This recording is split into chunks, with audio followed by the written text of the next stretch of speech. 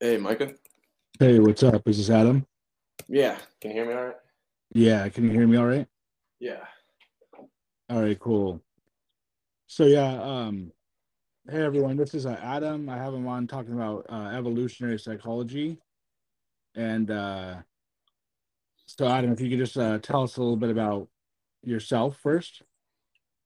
Yeah, of course. So I guess like a disclaimer, I am no expert, but I studied economics in school at the University of Maryland, and then I kind of stumbled my way into the evolutionary psychology kind of rabbit hole. I started listening to some Richard Dawkins, and then it kind of led me into this one podcast that had these two clinical psychologists who they use evolutionary insights to help with their practice, but some of their suggestions for books on, Jeffrey Miller and David Buss and Steven Pinker kind of got me doing my own research. So it's kind of more of a hobby right now, but I haven't really, gone too deep in the weeds. So again, yeah, disclaimer, no expert. Okay, cool, no problem. So what are I guess some of the more like interesting evolutionary psychology theories and stuff like that that that you've been looking into? Yeah, so I guess one of the main things is I kind of found it counterintuitive at first, coming from econ and other social sciences. A lot of the human kind of behavior social sciences are based in learning theory and Freud and kind of Skinner still. So hearing some evolutionary logic of that there are innate circuits that everyone possesses, both universally as well as on the individual difference and kind of what the result of that is, that kind of blew my mind at the first. So I kind of thought that reinforcement and learning theory were um, kind of what affects behavior and phenotype outcome. But I guess I can kind of give a brief history of psychology in the last 100 years. So I know that when Freud was he had his theories, a lot of his theories were based on introspecting into the mind, and half of the academic world was kind of upset that you could look into the mind and understand the complexities that affect the behavior. So there's another branch called behaviorism, where you could observe behavior that you just saw, and then you that's where reinforcement and kind of learning theory was based out of. But more recently in the 60s with Robert Trivers and some other adaptionist thinking, they kind of resurrected the Darwinian thinking of that psychology is rooted in biology, which is kind of the first integrated approach, which is where evolutionary psychology, but it basically kind of understands the nature versus nurture aspects of human behavior. Okay.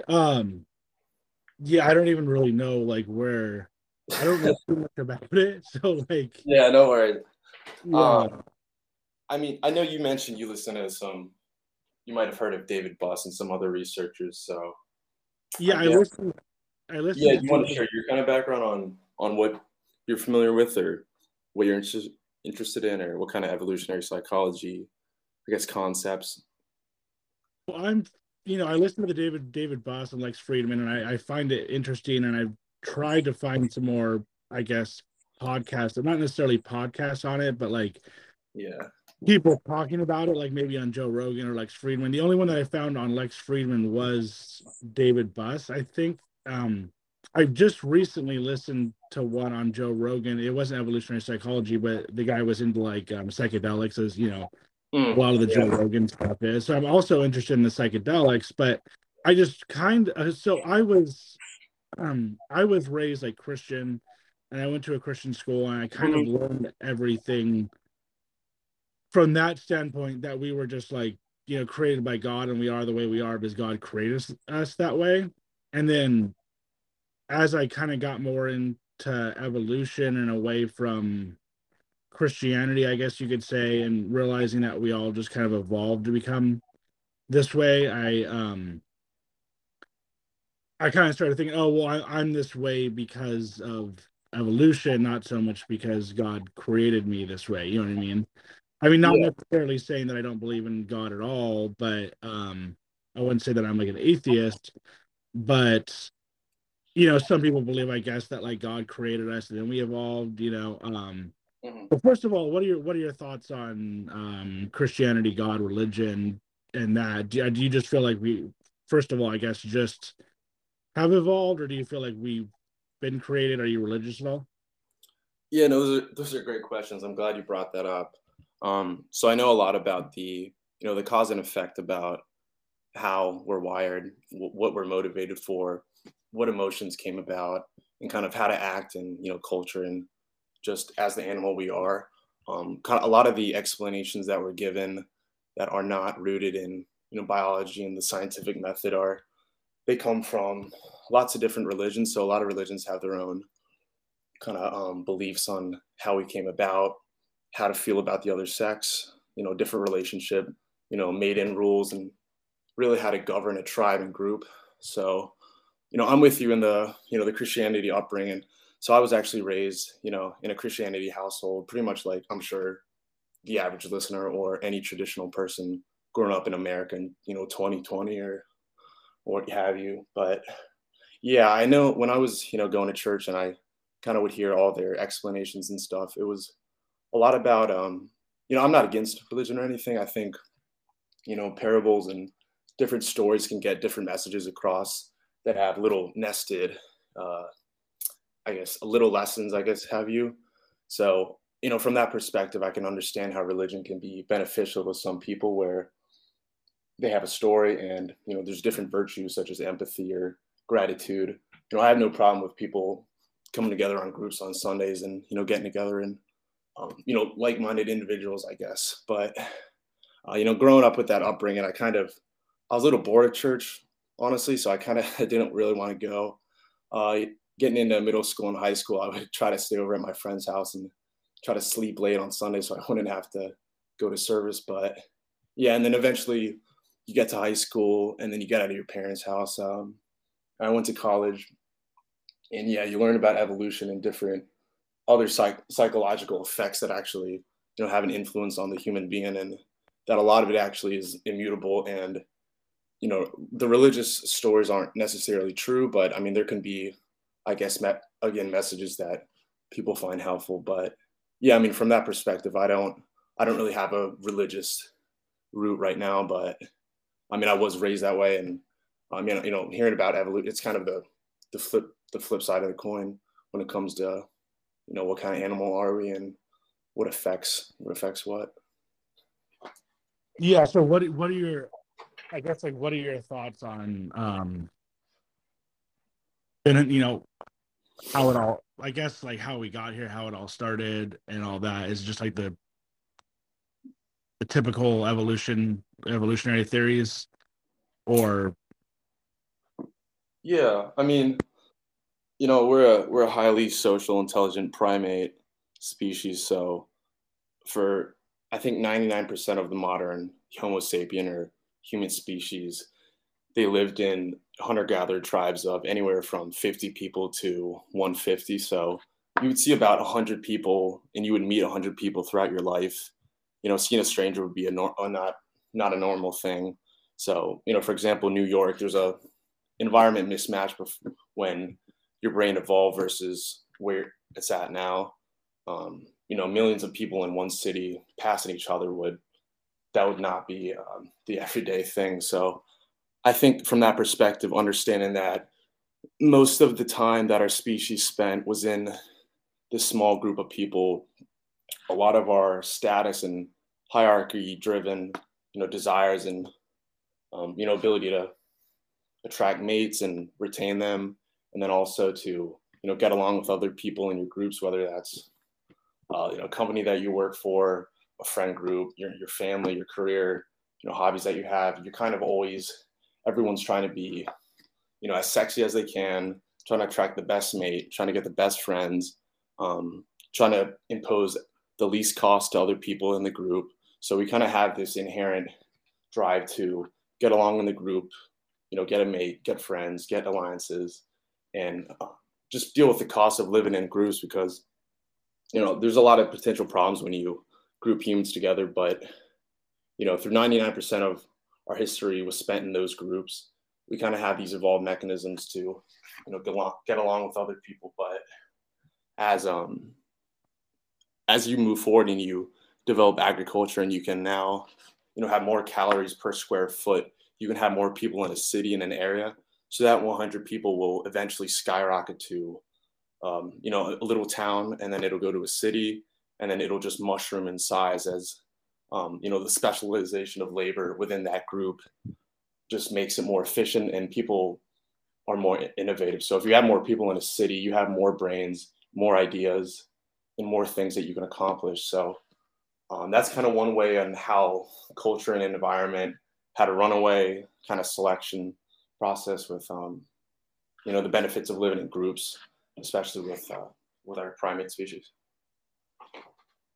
I'm also kind of all over the place. I said I'm no expert, but a lot of this is just rambling right now. So if I'm like not making sense, please let me know.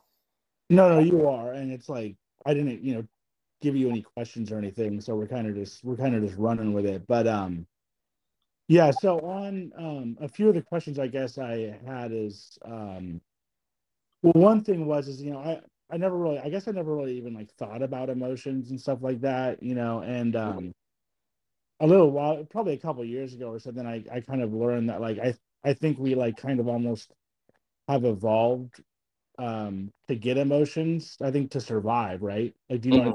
do you Right. know much about that? Like all Yeah. our emotions are kind of based on, I guess, like you can call them like survival techniques or whatever, and everything is kind of essentially based on survival, right? I mean, when it comes down to it, like the whole goal, especially like thousands of years ago or whatever, was just to survive.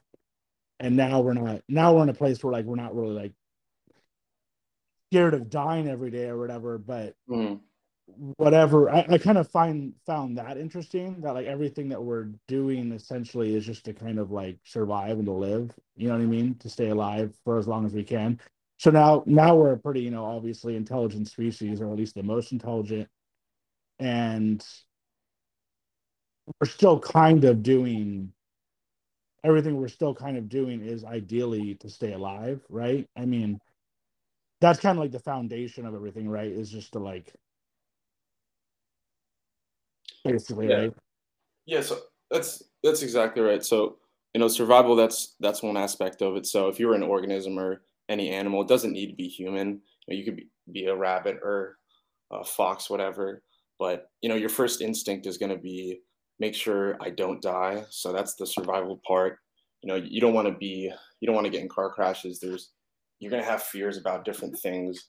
It's no mistake that humans have a fear of large predators and prey, given the environment that the ancestral conditions were under. There's large game everywhere. So first, you're going to have fear. You're going to be afraid of large things that could risk you dying. So first, you got to survive. That's number one. And then once you survive, and you're not worried every minute of the day if you're going to get eaten or if you're not going to have enough to eat or drink. You're not going to die of starvation or malnutrition. So that's number one, is that survival.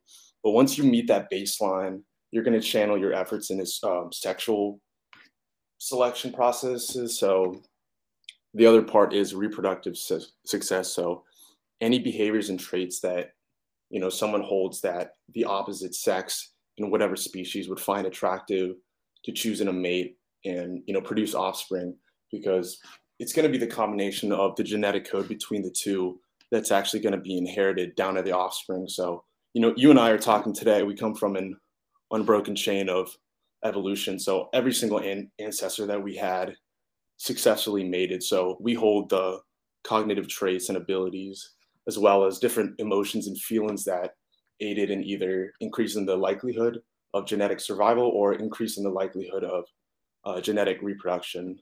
But that's kind of a basis, if that makes sense. But it's really those two sides that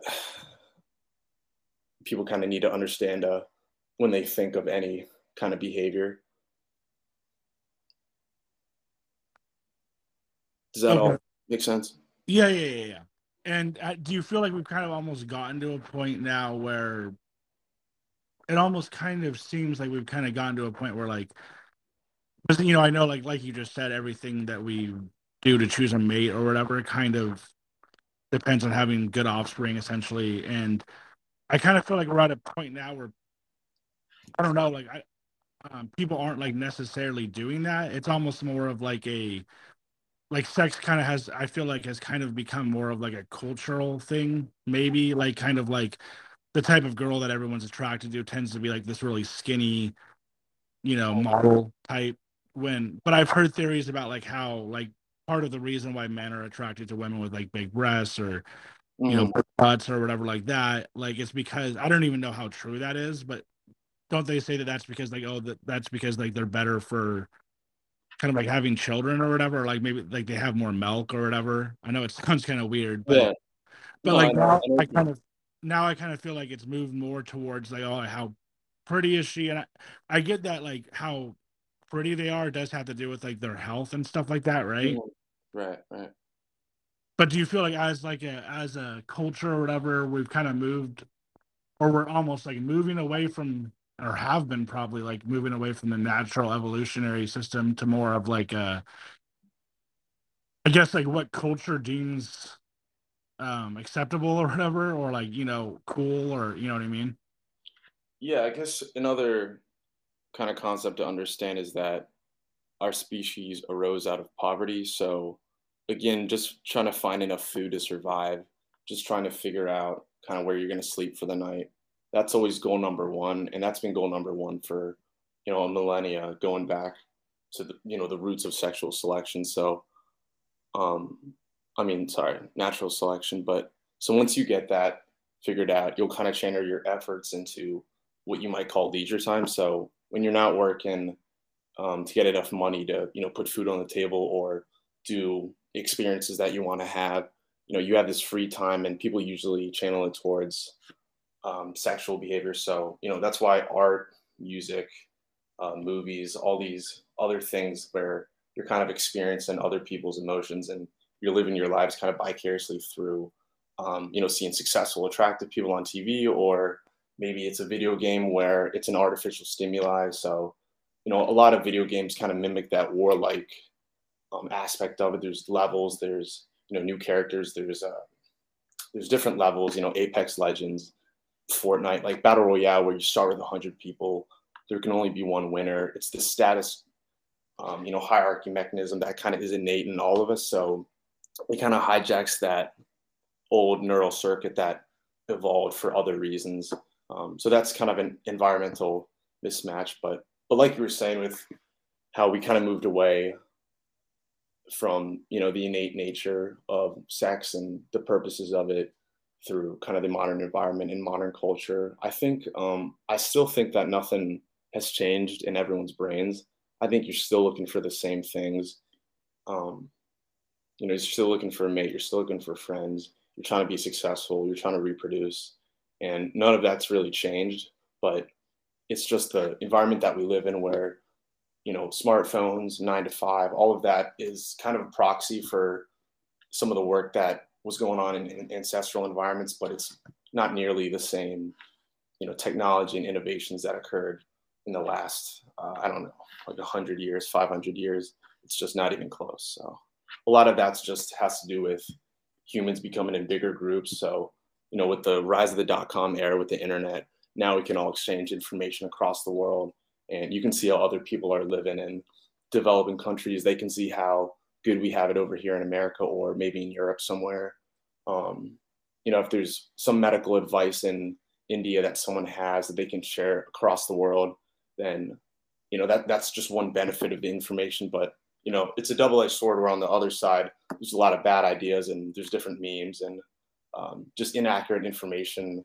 You could even call it media or different social media stuff, where no one really has a, I guess there's no requirement or kind of barrier to enter with what you post online. So no one has to be qualified to really say anything over the internet. They can kind of just say their opinion. So at the same time, there's a lot of bad information, but um, there's also a lot of good ideas that are being exchanged, which is resulting in some of the innovations that you see today. Yeah, and as far as the innovation that you see today, like the technology and the way that we're going, do you you and I guess most evolutionary psychologists view it as being a good thing or a bad thing, or maybe like a mix of both. Um, Yeah, I you don't know, have, I don't have the best informed opinion, but I will say, we could talk about politics. So large scale politics, everyone gets very, very riled up. And essentially, what a government and a president is kind of like the leader of whatever tribe or group that you're in. Everyone pitches in a little bit of their time and effort, which translates into money in today's society, aka taxes, and then they have this big bucket of this budget. So everyone kind of has a small stake in it. So what they do with that money, um, is in is should be in the best interest of everyone. So everyone kind of has their own idea of what's fair and what's not fair. Um, but in ancient environments and old tribes and even dictatorships across the world that still exist, where there's political systems that really govern, and they can really affect the lives of each individual in their country. But we're kind of lucky to live in a time where, I don't know about you, but it doesn't really matter to me who's president in America every year, because they don't really have that much effect on my individual life, which is a good thing. But that wasn't always the case for hundreds of thousands of years, where if there was someone that could terrorize, or it's usually met with a smaller group of males that can kind of counteract. But I think I went off on a tangent. I'm kind of just rambling now, but yeah, well, I was more not so much politics, but I was more wondering with like technology and stuff. Not only technology, but just all of it. Technology with, uh, I guess, today's advancements or whatever. yeah, kind of like existential risk stuff with Well, not even existential risk. I do just feel like we're going in a good direction, I guess, in terms of mainly technology. And, yeah, I and guess. how is that kind of like affecting, I guess you could say, evolutionary psychology, in a good way or bad way, or just psychology in general. Yeah, so I guess I would say it's just the general direction of everything increasing with innovation and technology is a good thing. Um, but at the same time, the way that evolution works and inherited genes and just differences in the environment on like the effect on what it would have, thousands of years later or so, um, it moves so slow and gradual that how fast cultural technology innovations happen, it's so much faster than what the brain can evolve at. It takes millions of years, thousands. It takes a lot of different selection.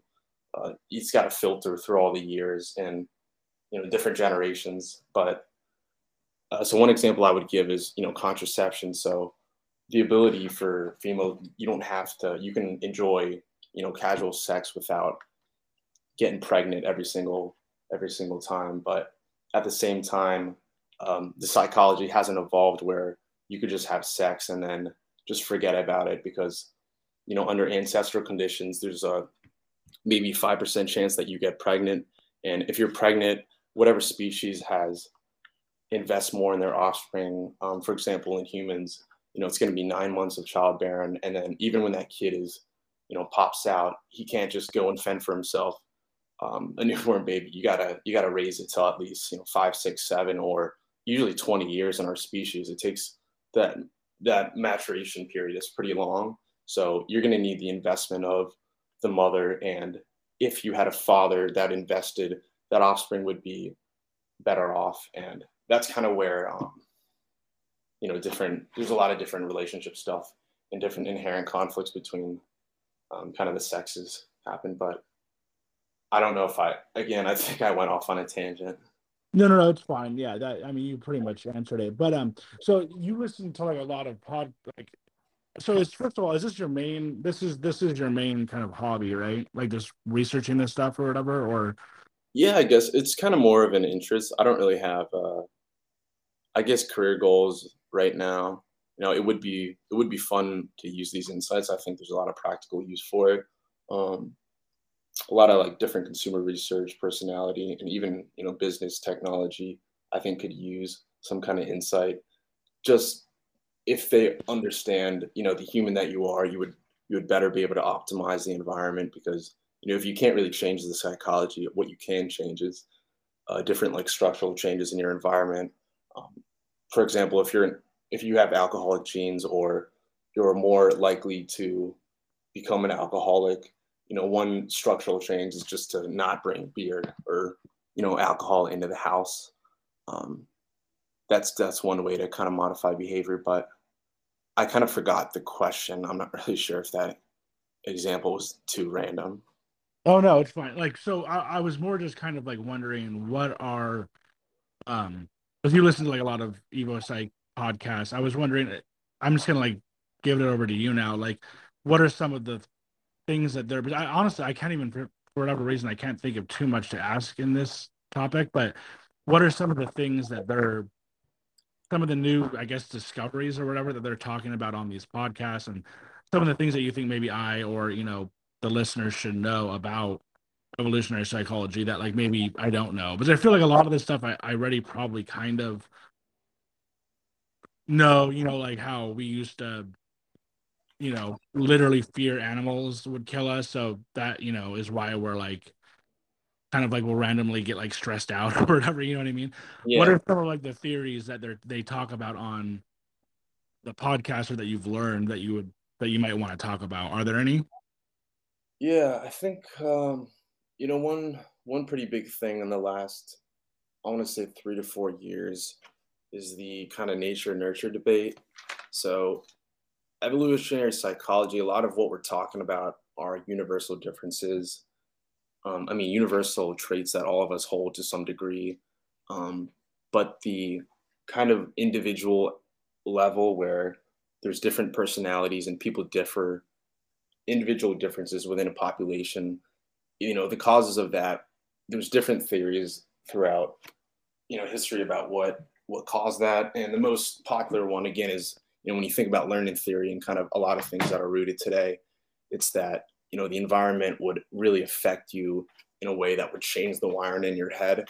But there's been evidence in behavior genetics that suggests otherwise, and kind of close that nature nurture debate. But there's a lot of stuff that's not been answered. So human psychology is complex, but basically Robert Plomin, he's a behavior geneticist.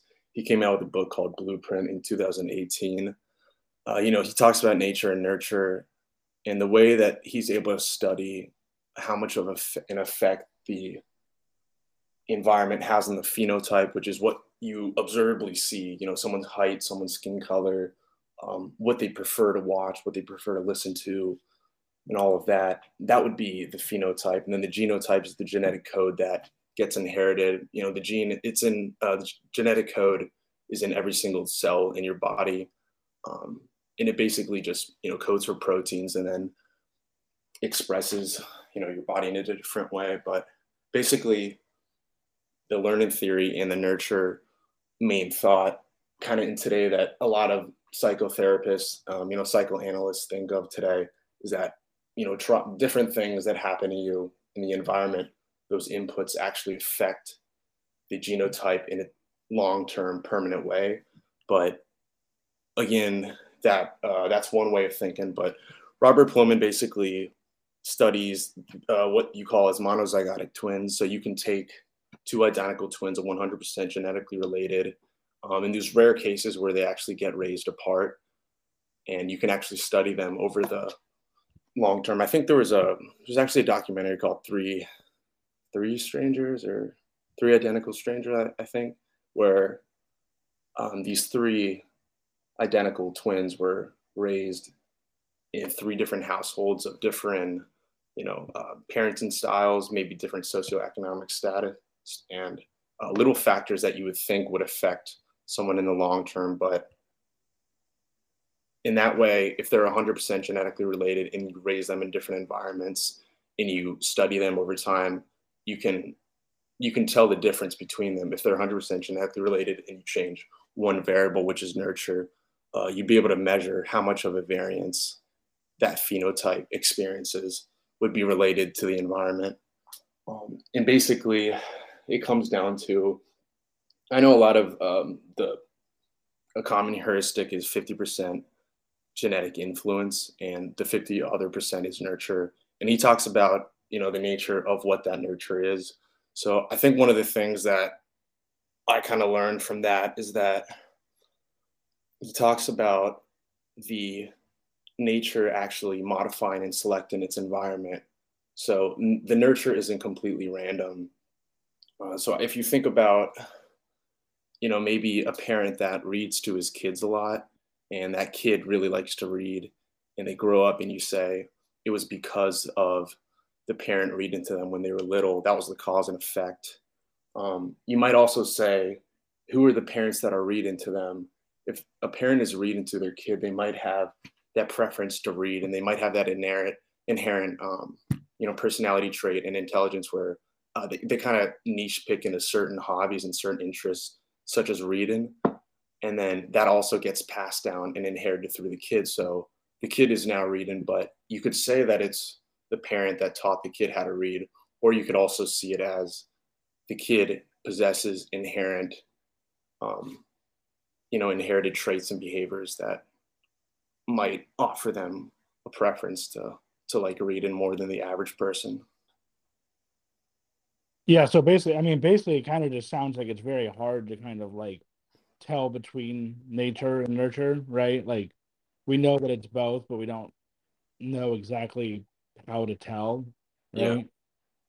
Yeah. So, like I said, when you modify your environment, if you were to think of maybe even your siblings, how many siblings you have, your friend group, I think a lot of people agree that the people in your life kind of have an influence on you, whether you like it or not. It's kind of just the information that you observe and you kind of take in from the outside that would affect how you think, maybe, or how you feel about certain things. Not always, but I know there's some ways that that can happen. So everyone kind of agrees that your friend group is important, but your friend group also isn't completely random. So you could say that if you went to high school and you only had 100 people, that group itself, that sample size is biased, and kind of it's not a representative sample of everyone in the world, but it's just a random 100 people.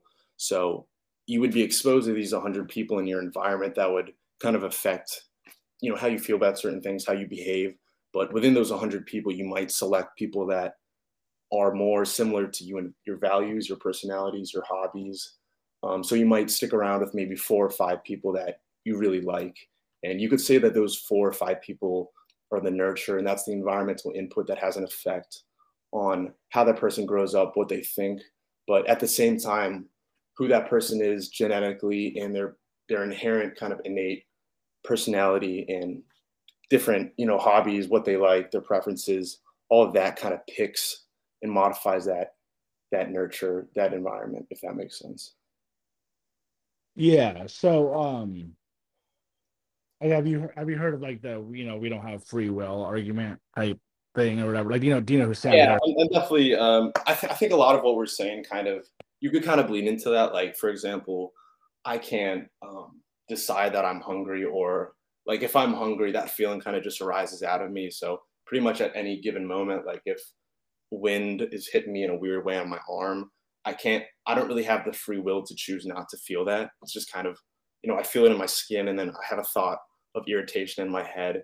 But that irritated thought itself is not, it's not something that I chose to do. But I think it's kind of along the same vein.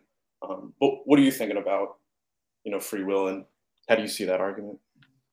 Like, I don't, obviously, like, I don't know for sure. I think it's one of those arguments that it's very hard to like prove one way or the other, because it's like according to like science and physics, right? Like, and you probably who Sam Harris is, right? Yeah, Yeah. Sam Harris and Richard Dawkins. Those are like one of the first kind of guys that got me out of my initial kind of that like religious upbringing. It's kind of, you hear those are like they're kind of the four horsemen, I guess, in atheism. So I'm not really super big into them now. Like I haven't really listened in a few years, but they are definitely part of this whole kind of like industry when it comes to what information you hear. But yeah, I Yeah. mean, I'm familiar with Sam Harris. I know he's pretty big with psychedelics, as you were mentioning earlier. Yeah, like with the no free will thing, I've mainly listened. I've listened to other people talk about it too, but like he believes we don't have free will or whatever, and it's like even physicists like John Carroll or whatever. I think we'll talk about how essentially like the Big Bang happened, and then since then, over billions of years, it's all kind of just going a certain way, and it's like to a certain extent, like we don't really have a whole lot of control over even who we are or what we do. You know what I mean? Mm, Like a criminal to a certain extent is just kind of like right. gonna be a criminal, you know what I mean? And then it's like a good person is just kind of gonna be a good person. So Yeah. and I listened to I forgot who it was, but some guy who you might know who he is. I'm forgetting his name right now, but he was on Joe Rogan and he was saying how like we look back in 100 years and we think, oh man, like what they did to certain criminals or people who had mental illness or whatever was just so bad. Mm, But in 100 years, we'll look back on now and think that about us because essentially a lot of these people just don't have free will and like whatever is happening it's almost like whatever is happening to them is just kind of happening to them. But it seems to me like it's a very hard thing to like kind of prove one way or the other because even though you could say we don't have free will, it still definitely feels like I am making my choices mhm. on a day basis. Yeah, and I was just kind of like wondering what you thought about Yeah. that. I mean, when you say, you make the choices, or if I were to say I make the choices, I think, like Sam Harris, he might ask, like, who is you? What is you? Is it your brain? Is it your body? Is it, you're built with like different components that, you can be hungry, or you can be really tired, but you can also want to stay up and hang out with friends, or you want to see your girlfriend or wife or partner, whoever. So you have different motivations and desires. And I think, like you said, looking back in 100 years, like how do you evaluate, the prison system and people that do crimes? Because, when it comes down to it, they are genetically wired to just be, narcissistic bastards who kill and rape people. And I think people like that it wasn't learned behavior. It's not something that you can want to do. You're wired from the start. And, you have messed up psychopathy, different thought patterns that just aren't normal, and, sick and kind of fucked up things that where you do need to be in a prison. So I do agree that I think, there's a certain percentage of the population that, they're going to be in prison. They're going to do crimes. They're going to have these negative aspects of them. And you just really can't change them. So you could say they don't have free will, but I don't think that excuses or allows them to, be outside of the prison. If you're aware that they don't have free will and they're going to do these nasty things, I think your best strategy would be keep them in the prison and just keep them away from anyone that they could harm. But I don't know if Yeah, that answers it, but that's kind of where I kind of see that. yeah, it's almost like yeah, it's like what is the best solution? It's like almost like maybe Yeah. like them in prison away from other people so they don't harm other people, but maybe I guess make the prison systems at least not like a horrible place to be. Like obviously they don't have to be like a Right. 5-star resort or anything, but like don't make them so like they're getting like they're in just these awful situations. Yeah. Because to a certain extent I do feel bad for Oh, some 100. criminal happen to something's wrong with them and they happen to make a mistake or whatever. um you know it is hard to feel bad for someone who killed someone or raped someone or whatever, but um yeah, one question that I had that I don't think that anybody is probably going to be able to answer, but when I've listened to some of these podcasts I've kind of had this question. Yeah. I'll give it a uh, shot. what I said I'll give it a shot, but go ahead. oh so is like what I said it earlier on was like our whole kind of goal is to survive or whatever, and all our I guess emotions and instincts or whatever kind of come down to that. Hmm. Do we know even like why everything kind of has even like the will to survive? Like, do we know where that comes from? Like, you know what I mean? It's like, you Yeah. know, So a it's lot of kind it, I mean, just to survive, you're really when you boil it down, like you said, it goes back to gen- and then passing those genes through an offspring, which is, reproduction. So that's really the sleeve of inheritance and heritability. So it's the genetic code that ultimately wants to be passed along to the next generation, and so on and so. So basically, you can think of like our bodies and our brain as the vehicle, but that genetic code for reproducing your genes might not be this happiness that you feel. They're usually correlated, but they're not always the same. But that's kind of where that, I think, what you're saying, drive on, why do we even want to survive? You're designed to survive and then pass along your genes. So every little action you take, process, if you're increasing the likelihood of survival or reproduction, that process is going to feel good. If you're going to the gym and you're seeing progress, that's going to, you don't even need to know why. Or, if you feel hungry, if you haven't eaten in a while, you get some sugary, salty food, that process to you, you're going to get a feeling of, I'm sure you can measure it in neuroscience with some neurotransmitter. You can see like dopamine, serotonin, or something that goes up, right?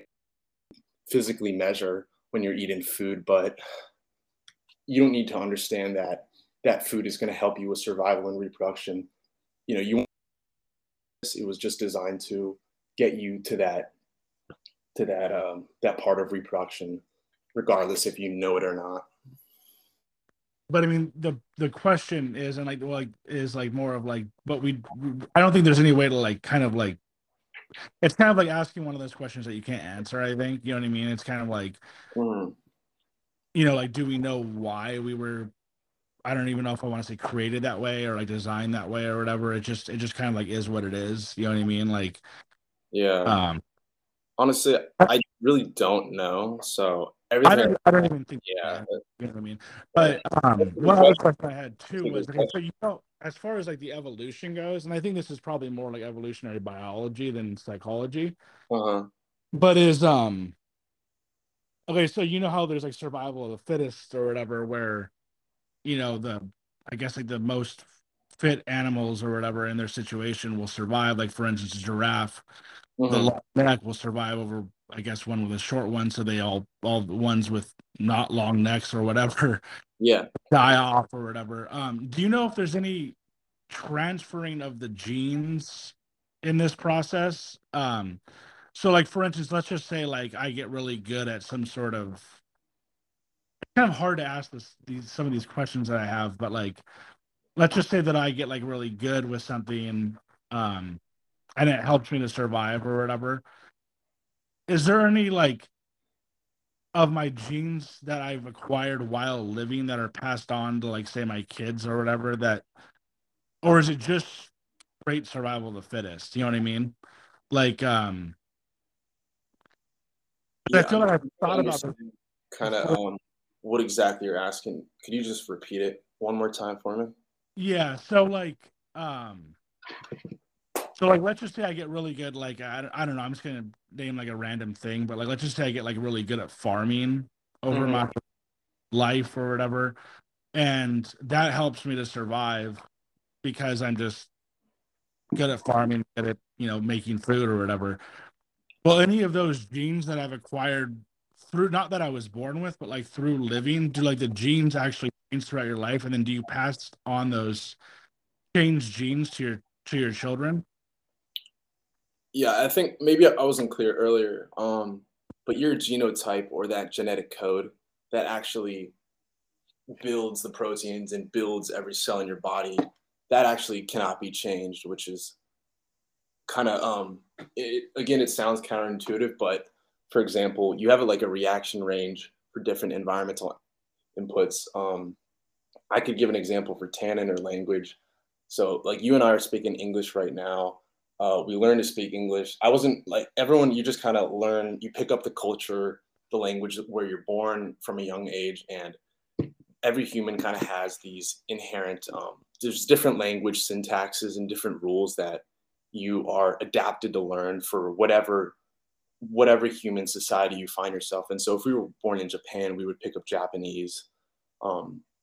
And then, if you were, for example, I'm not I'm pretty tan, but if I were to go down by the equator, by Mexico, I'll get really tan just based on the environmental inputs of that. That'll change my phenotype for, a short period. So I have a reaction range to produce melanin to protect my skin, which is a survival and reproductive goal. You wanna make sure you're healthy. So the melanin is gonna help me in some, fitness indicator way where I'm gonna be better off having the melanin, the genes that would code for that tan. But when I go back in the northern hemisphere, I'm gonna lose the tan. So it's this little reaction range of the environment can change how the genotype expresses itself in the phenotype, if that makes sense. But you're never changing the genotype per se, and that's exactly what would be inherited through your offspring. But again, if you have sex with a woman and you guys have a kid, you guys are both equally invested in given 50% of your genetic code, but it's not always, it's kind of a random 50, it's 50% you, but it's not like your kid is a hybrid of you because of that split. Yeah, and it seems too like it's a hybrid of you and your wife or partner or whatever. Mhm. But in some cases it seems like the kid is like completely different than both, or Oh, you of know, course. like it's very weird how in some cases you're like, how is that kid related to those parents at all? You know what I mean? Yeah. I don't know if you have siblings or, brothers and sisters, but I have two, but we both share the same percentage from our parents, but it's not the same exact 50. So you could look at a family with a few brothers and sisters, and just because they both got 50 from their mom, 50 from their dad, um, they're not identical. They're still 50% different from each other. So basically, everyone is related 50% to each other in a family, with non-identical twins. So that little difference would cause, the differences that you see between people and individuals, in a family. You could have the same exact upbringing as your sibling, but you guys are slightly different because you are genetically wired a little bit differently, and those little tiny differences are going to make an influence on your behavior. But again, it's an interaction of the genotype and the environment, which affects the phenotype. So you and I could be talking, and then you could tell me something that I never knew or I would never know talking to anybody else in my life. So I could go my whole life maybe not knowing a certain piece of information, but just based on one conversation with you, maybe I acquired some kind of information that would affect my behavior in the future. Um, that's just information and wisdom. That wouldn't be called change in the genotype. That's just kind of life experience, information, and acquired knowledge throughout your time. So this is kind of why people say, older people are smarter, or when in doubt, someone with more experience might have more life experience. But what they're talking about is information and wisdom acquired over time, which is not the same as IQ and innate personality. It's that interaction of genotype, genetic code, times the environment, which affects, you know, your behavior in a way. And again, Yeah.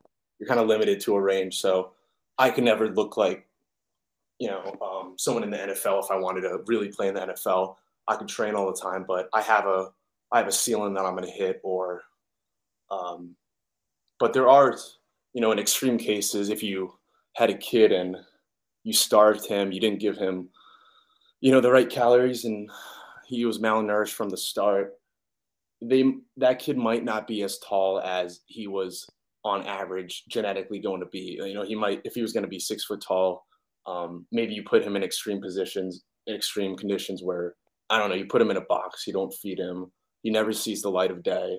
Um, that person is going to be a little messed up. It's not the same as the average situation for, I would say, like 95 or 99% of people. Yeah, okay. And one question that I had that is similar to the question of, do we pass on I guess our like um learning genes or whatever. But it's, as far as I think this is also has to do more with the evolutionary biology. But like I haven't really heard him talk about it in a while, but they used to talk a lot about like the missing link or whatever in evolution. Mm. Um I think the question that I had is like, let's just say, they say as of right now, like we're related to monkeys, right? Or whatever. Do we know how that process would happen in terms of like literally changing from like a monkey to like a human? You know what I mean? Like how does Yeah. you know what I mean? Or were we never did we, is it that we didn't really change from monkey to human? We were always human. Like how, I guess the question would be to boil it down would be like how are we related to monkeys or chimpanzees or whatever it is? You know what I mean? hmm Yeah. So I guess if you think of the animal kingdom, both plants and animals, as this huge evolutionary tree that it covers every single group of primate, every animal, every mammal, every even fungi and different plants. We have different. You might want to you call it a common ancestor. So it's not that monkeys turned into humans or humans turned into something else.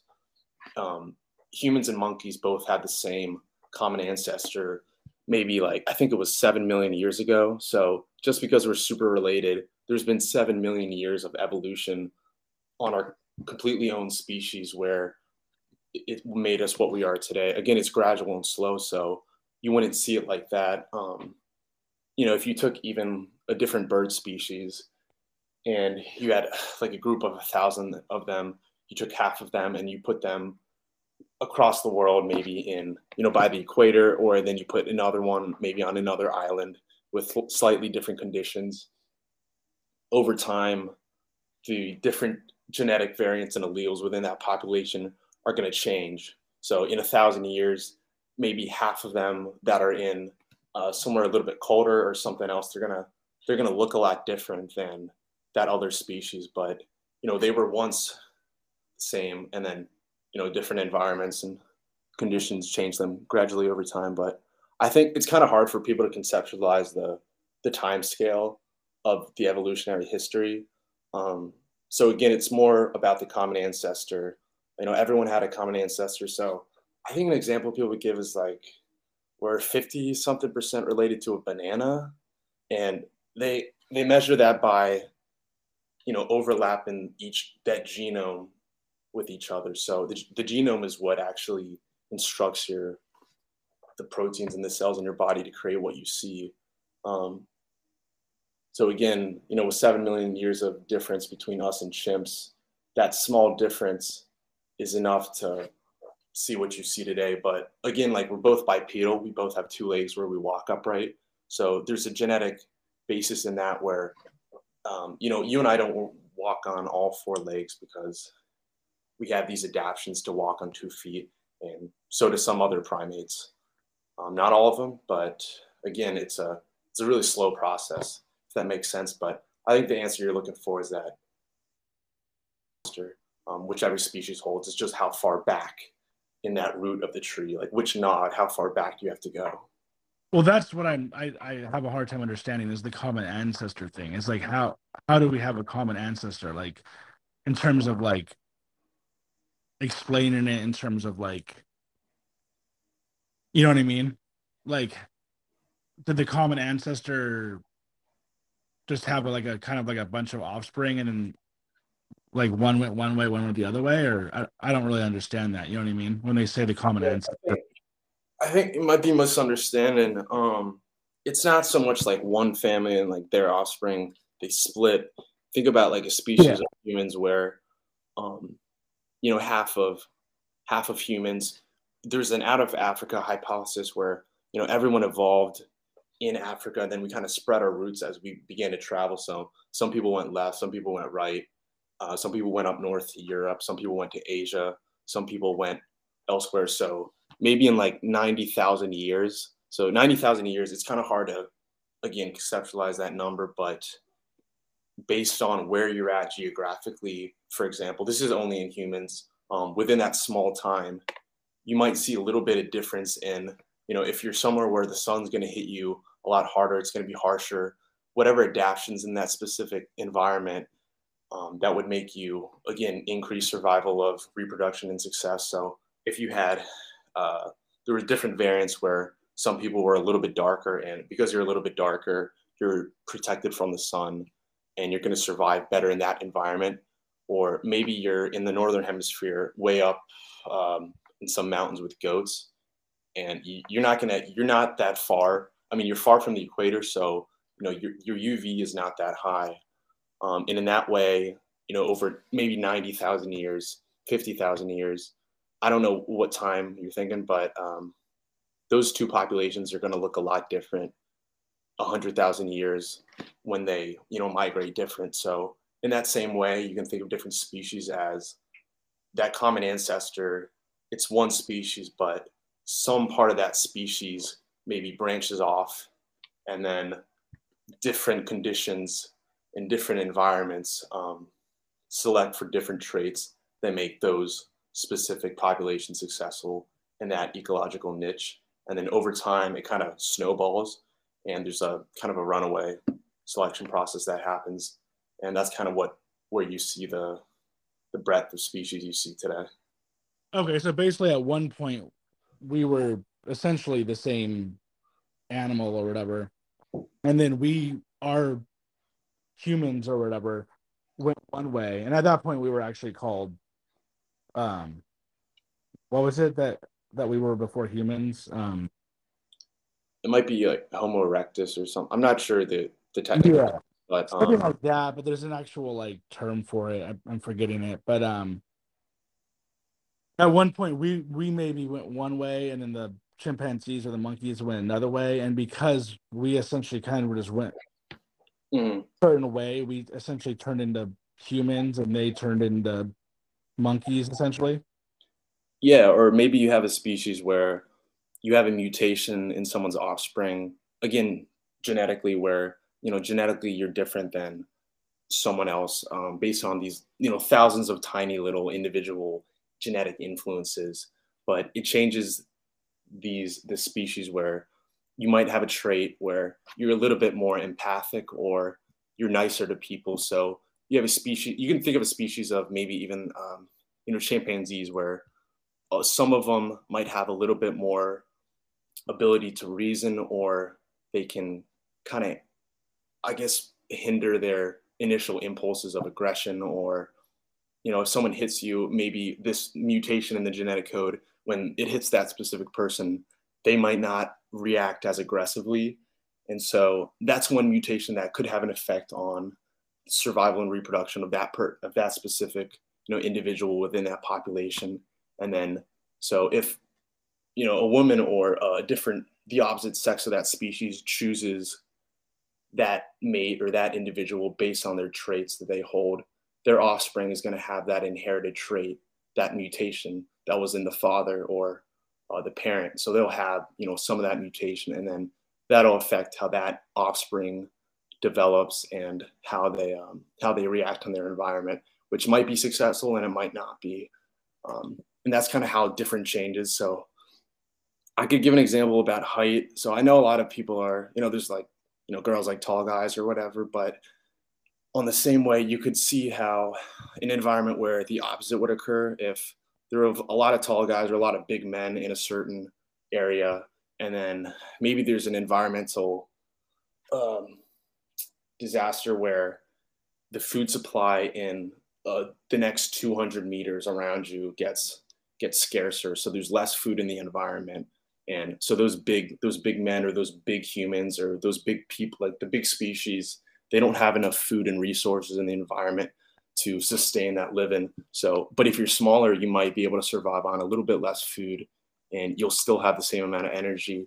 So those, you can see over time, maybe in 100 years, that if the environment stays constant, or it's really scarce, and the large animals can't find enough food, or there's a constraint on the resources, it's possible that in 1,000 years there might be smaller men or smaller people or a smaller version of that species in a certain ecology because of the resources have been constrained.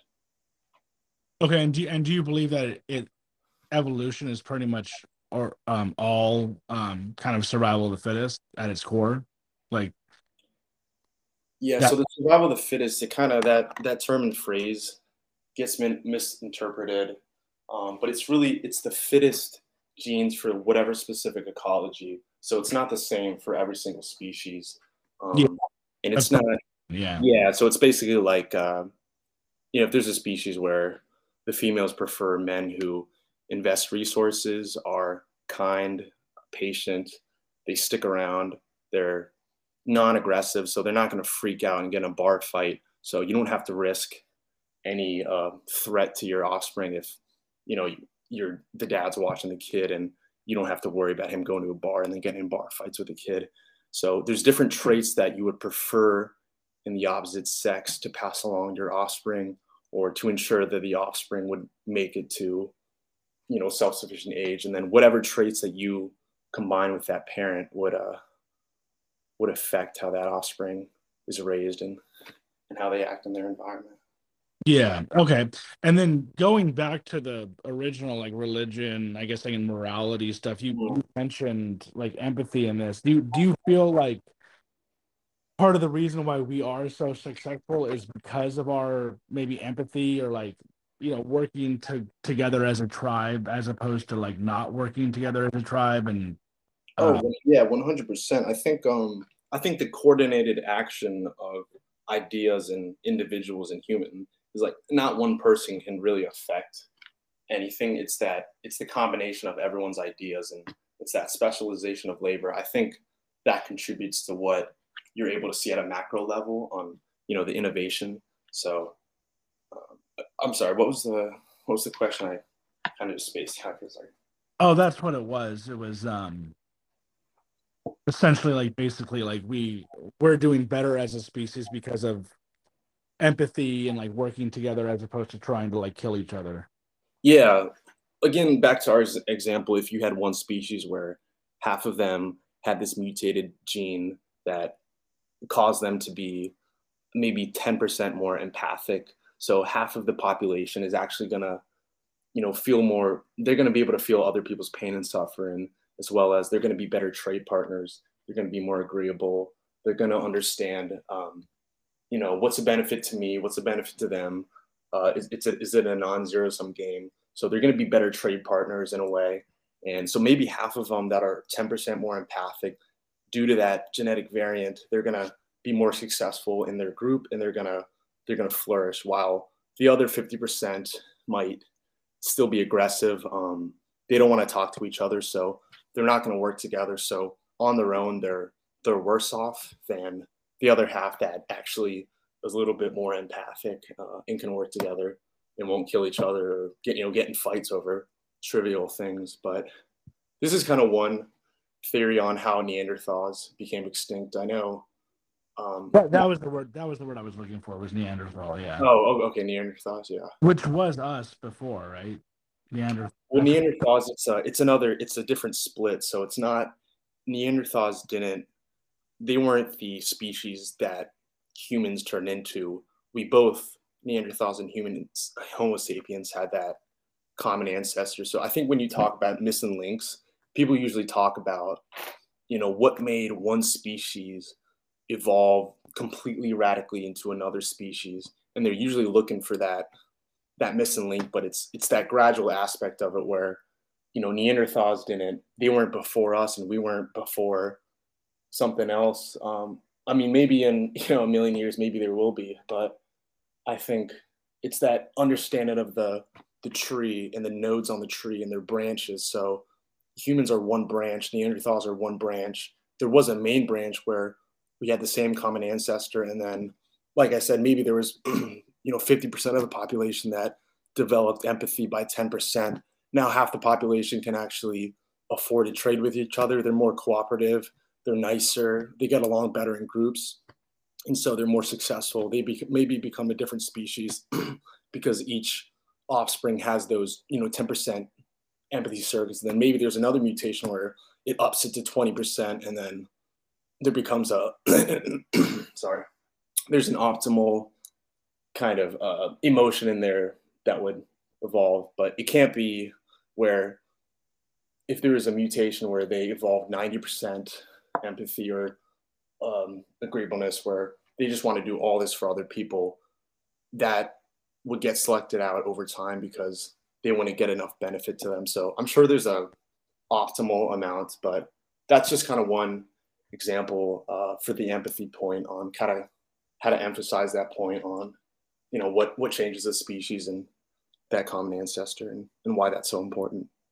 Okay, and in terms of like the mutation that you talk about, is that a mutation that would happen like say during one's life that changes, or how does the mutation work? You know what I mean? Like, It would come from it would be that offspring, so it'd be from conception. So maybe the genes that a baby gets from his parent, this baby for some reason is like I said, 10% more empathic.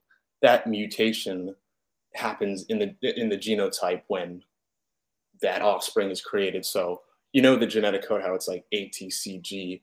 Maybe there's one aspect of it where the C and the T is changed to like a C and a C, or I'm not sure the exact parents, but there's tiny little influences that could be mutated where it's not the exact same as their parent in a certain region, and then that in turn affects their thought pattern, their feelings, and then their observable behavior that you see. okay, and that can just happen with like one baby. Like one baby's mutation could change like a whole lot in a tribe or whatever. Yeah, I mean, like for example, I'm 6'5". My dad's 6'4". My mom's an average height, but my siblings are also tall, but we're genetically going to be more than average just based on what our parents like. So there is like a small reaction range, but we could also you could see how if maybe they had another kid and there was some mutation in there that all the tiny little whatever genetic influences occur that make that person like 5'5" or 5'6". Okay, and do we know how the mutations happen? Is it just kind of like a like random chance kind of thing, or like? Yeah, I'm not like an expert, so I don't know exactly the Yeah. biological mutation. I think it's part of it's random. So yeah, some of it's just like a tiny little difference, and maybe that difference doesn't make a difference, but maybe it makes all the difference. I'm not really exactly sure. Um, Yeah. but again, through natural and sexual selection, there's also, like you said, there's this thing called a founder effect, where imagine you take part of a population, 100 people, you take 20 of them and put them in some other environment, and in 1,000 years they're going to turn into something else, or 100 years. But that 20 people, they're like 18 out of the 20 of them are redheads. But in that larger population, that redhead was only like 1/5 of the population. But now you took pretty much almost all the redheads. So in 1,000 years, that population is going to have, a biased version of. It's not going to be representative of that original sample. So you might find a lot of redheads or something in a species. Or that's it's a bad example, but I'm trying to get the point of that founder effect, where the founders of a group and something that colonizes would have effects throughout all their offspring that are inherit those variants. In terms of like hair color, skin color, I guess besides redheads, right? Because redhead is a mutation, like blonde hair, brown hair, or like white skin, dark skin. That all originates from essentially kind of like if you're living in the sun or not, kind of thing, right? Like if you're in the sun, you're gonna have Right. darker skin. If you're living in the not in the sun, I guess, in the cold, you're gonna have Yeah. light skin. And same Yeah. with So everyone kind of it's. I mean, the global population of humans is kind of a spectrum of how much melanin you have in your skin. So that part of the evolutionary history on where you were in the world and where like how much melanin you have based on your geographical region over evolutionary time, that that came after all the cognitive ability. So all humans are the same, but those skin, it's just they're just minor differences based on the environment. That maybe you had a little bit more sun, but everyone roughly has the same psychology. So everything we're talking about encompasses that 100% of that global population. Yeah, and there's still somewhat of like a disconnect for me in terms of the survival of the fittest or whatever it is now. Like for me, that like Like, so how does one's skin color change um in terms of survival of the fittest? Like, let's just say, for example, it's hard for me to like Hmm.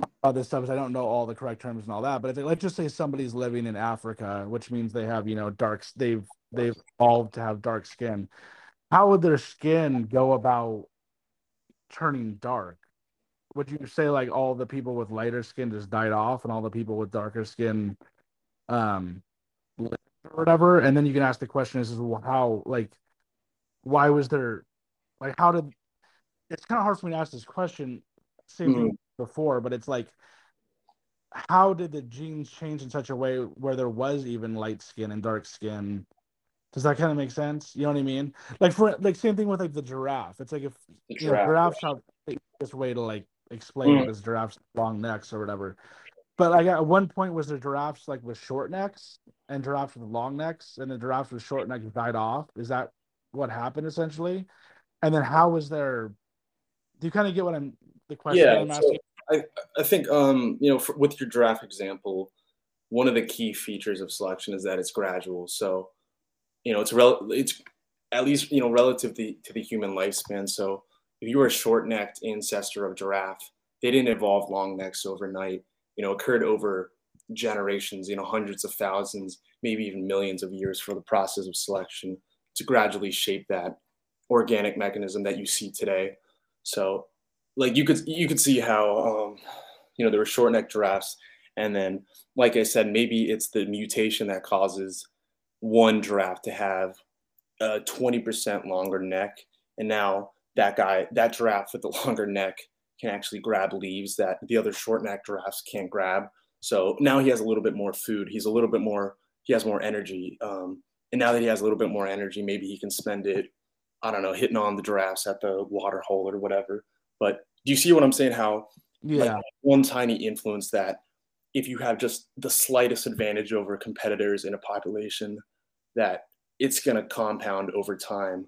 And if you have that, you're able to get food. You have that trait in you, and then again, it's mate selection. So our preferences are usually based on the choice and the preferences of the opposite sex, which is kind of what you see. But I don't know if that giraffe example makes sense. Maybe No, I'm no, missing. it does. But for whatever reason, there was like a disconnect for me when learning about this stuff because I was like, for Yeah. some way that I visualize it is the giraffes actually kind of like literally like kind of stretching out their necks and like somehow like Yeah, like changes their genes. You know what I mean? But that's like just a not the way sling. it works. Yeah, yeah. And I was also curious about the whole how is there both types? But then you just said I guess one of the babies had a mutation which gave them a longer neck, and then Yeah, like they the can other had exist at the same time. There can be it's a spectrum of long necks. Maybe because I don't know what the giraffe size of the neck is, but I don't think every single neck is exactly 10 feet tall. It could be like there's probably like 1,000 giraffes, and they all range anywhere from like 5 feet long to like 12 feet or something like that. But yeah, given the ecology, whatever size neck you have, maybe there is an environment where like a long neck actually hinders you and you're not able to get the food on the ground or something. So in that case maybe the shorter giraffes will get selected. yeah. But But how would you explain like the skin color one like in Africa? Like would there have been both mm, black yeah, so skin going there, and then the white it's skin people the would up as the heat? yes, it's the same analogy with the necks. Oh, So okay, if okay. you're in an environment and maybe you had the genetic mutation that allowed your skin to produce a little bit more melanin, and now you're not as hot, you don't burn, you Yeah, have more energy because now you can actually go for a hunt for 10 miles now. You can't before you could only go like 4 miles and then you needed to take a break because your skin was burnt. But now maybe someone else in your group is like, oh, that's weird. He's a little darker and now he can actually handle the sun where we are. So like he has more energy than me. That person might outcompete the person that's getting burnt because of that slight mutation that affects their behavior and their likelihood of survival and reproduction in that given ecology. So when you and say that survival of the fittest, it's really whatever fits that ecology, which every little environment has a different condition or a different optimal kind of successful animal that would be, the most successful in that ecological niche. Okay, and that's just like a random genetic mutation, something that Yeah. like So the universe, or it's just a random thing that happens that helps the animals out, I guess, or whatever. Yeah. yeah, yeah. I mean, there can be genetic bottlenecks. So whenever maybe a population shrinks because of a catastrophe such as an earthquake, the survivors of that earthquake will only have a small subset of the genes from the original population. So it's not exactly that sexual selection and natural selection where, oh, you're trying to survive and, oh, I need to have the traits, or I need to you want to be a certain way that the other sex or the other whatever's the sex in your species chooses you to mate. So you're gonna want those traits, but sexual selection, natural selection aren't the only cause of like founder effects, or maybe like I said, the population shrinks that can also cause, which is another aspect of it. Yeah.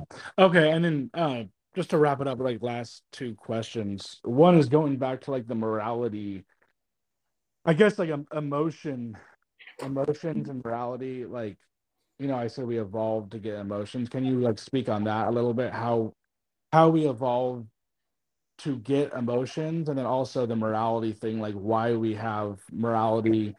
Do you even like believe in like a true morality as in right and wrong? Yeah, I Or think everyone, like I said, how we grew up in these small groups of people where there's really big costs to living with each other.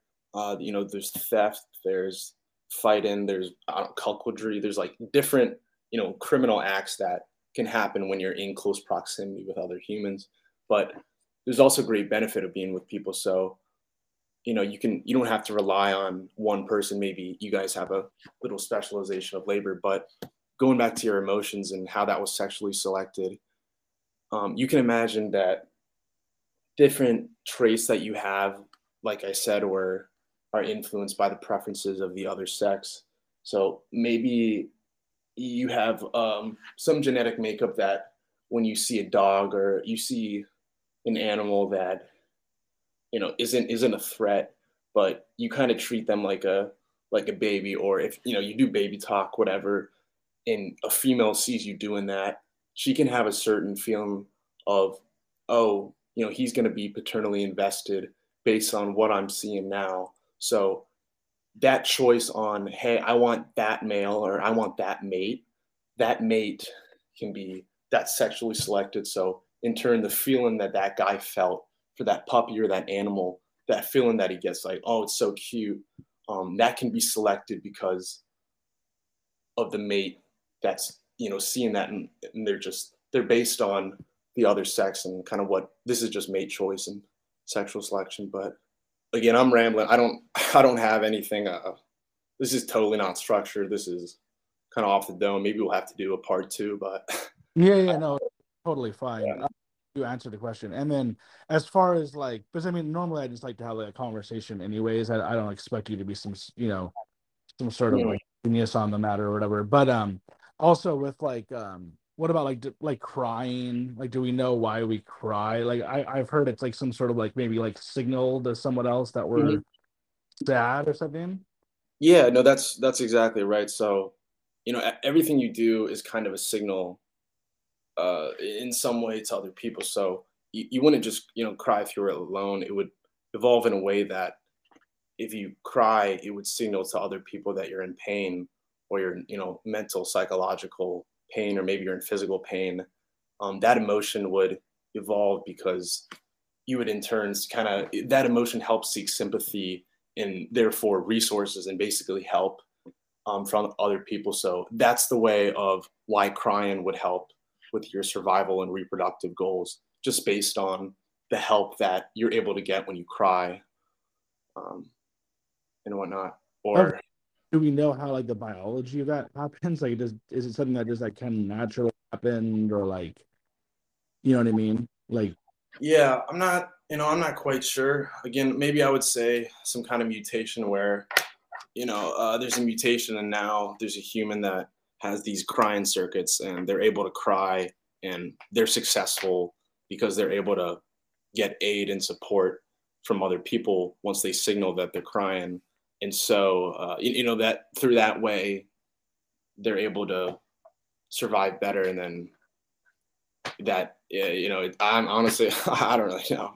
Yeah. But And then what about the depression thing? I've heard about depression, like maybe it helps us to like focus on one particular thing mm, or thing. Do you know yeah, anything about depression? Why would you? I mean, there's a different angles you can take out of depression. There's one, the universal depression that everyone feels, where if you have a loss, or maybe you have a breakup, you have a loss on your mate, or you have a loss on your job, you get kicked out of the tribe. Um, that depression, that emotion, is supposed to give you a certain feeling. Like you said, it's supposed to channel and direct your energy into maybe focusing on what went wrong. You might want to dissect it. You just want to prevent and mitigate risk for the future to make sure that this doesn't happen again, so I don't feel depressed.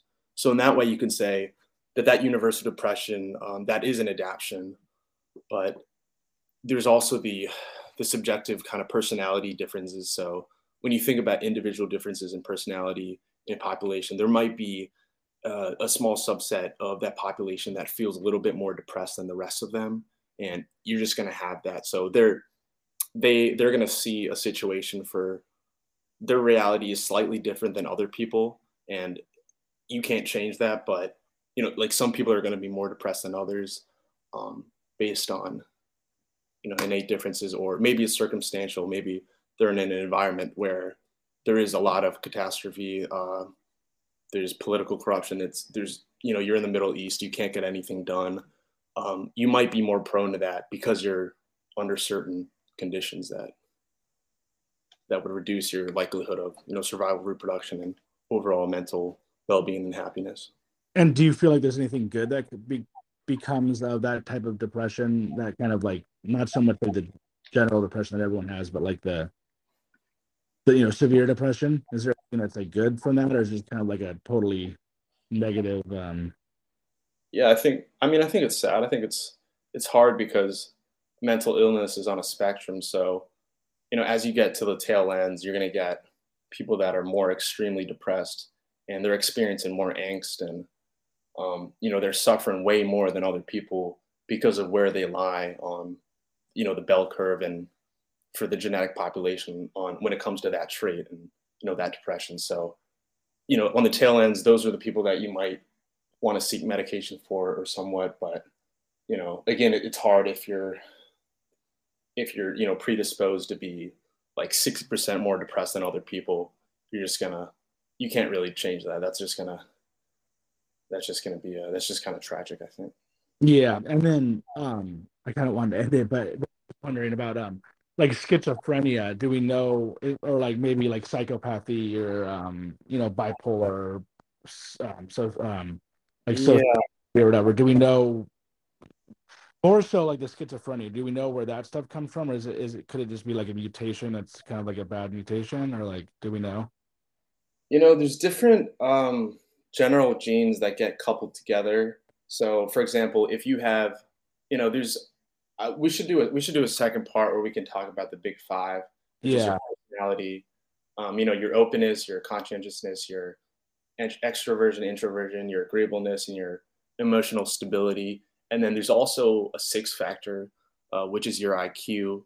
And your IQ is a general IQ that, it helps you solve problems across all domains. So you could be neurotic, but if you're, 10% more, you have 10% more IQ points, you're going to make better decisions. Your behavior is going to be better, even though you're still the same emotionally unstable, whatever level you're at. I honestly, again, I keep rambling and going off on tangents. I forgot what. oh, Um, it's fine. Where you kind of get at that, like it could have to do with like your intelligence level. Like if you're super intelligent, then you might also be like schizophrenic just because like you're almost like right. thinking too much or something.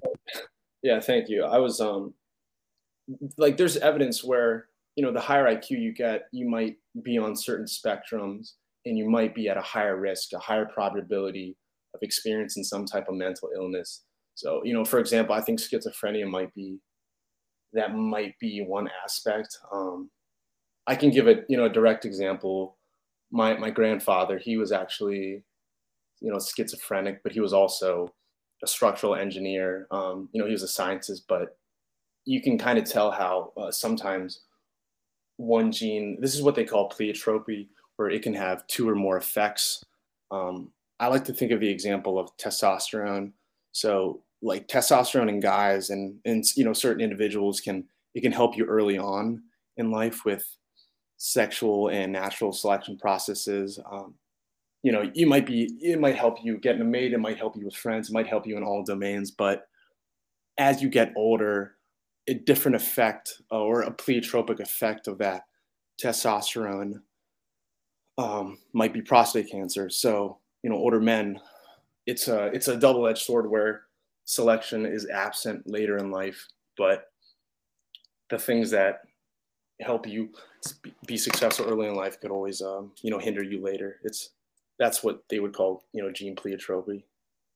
Yeah. What does that have to do with like schizophrenia? Do you think somehow the testosterone can lead to schizophrenia or? Yeah, so I guess, it's analogous in the way that it's kind of a double-edged sword where maybe you have someone that's very open and very intelligent.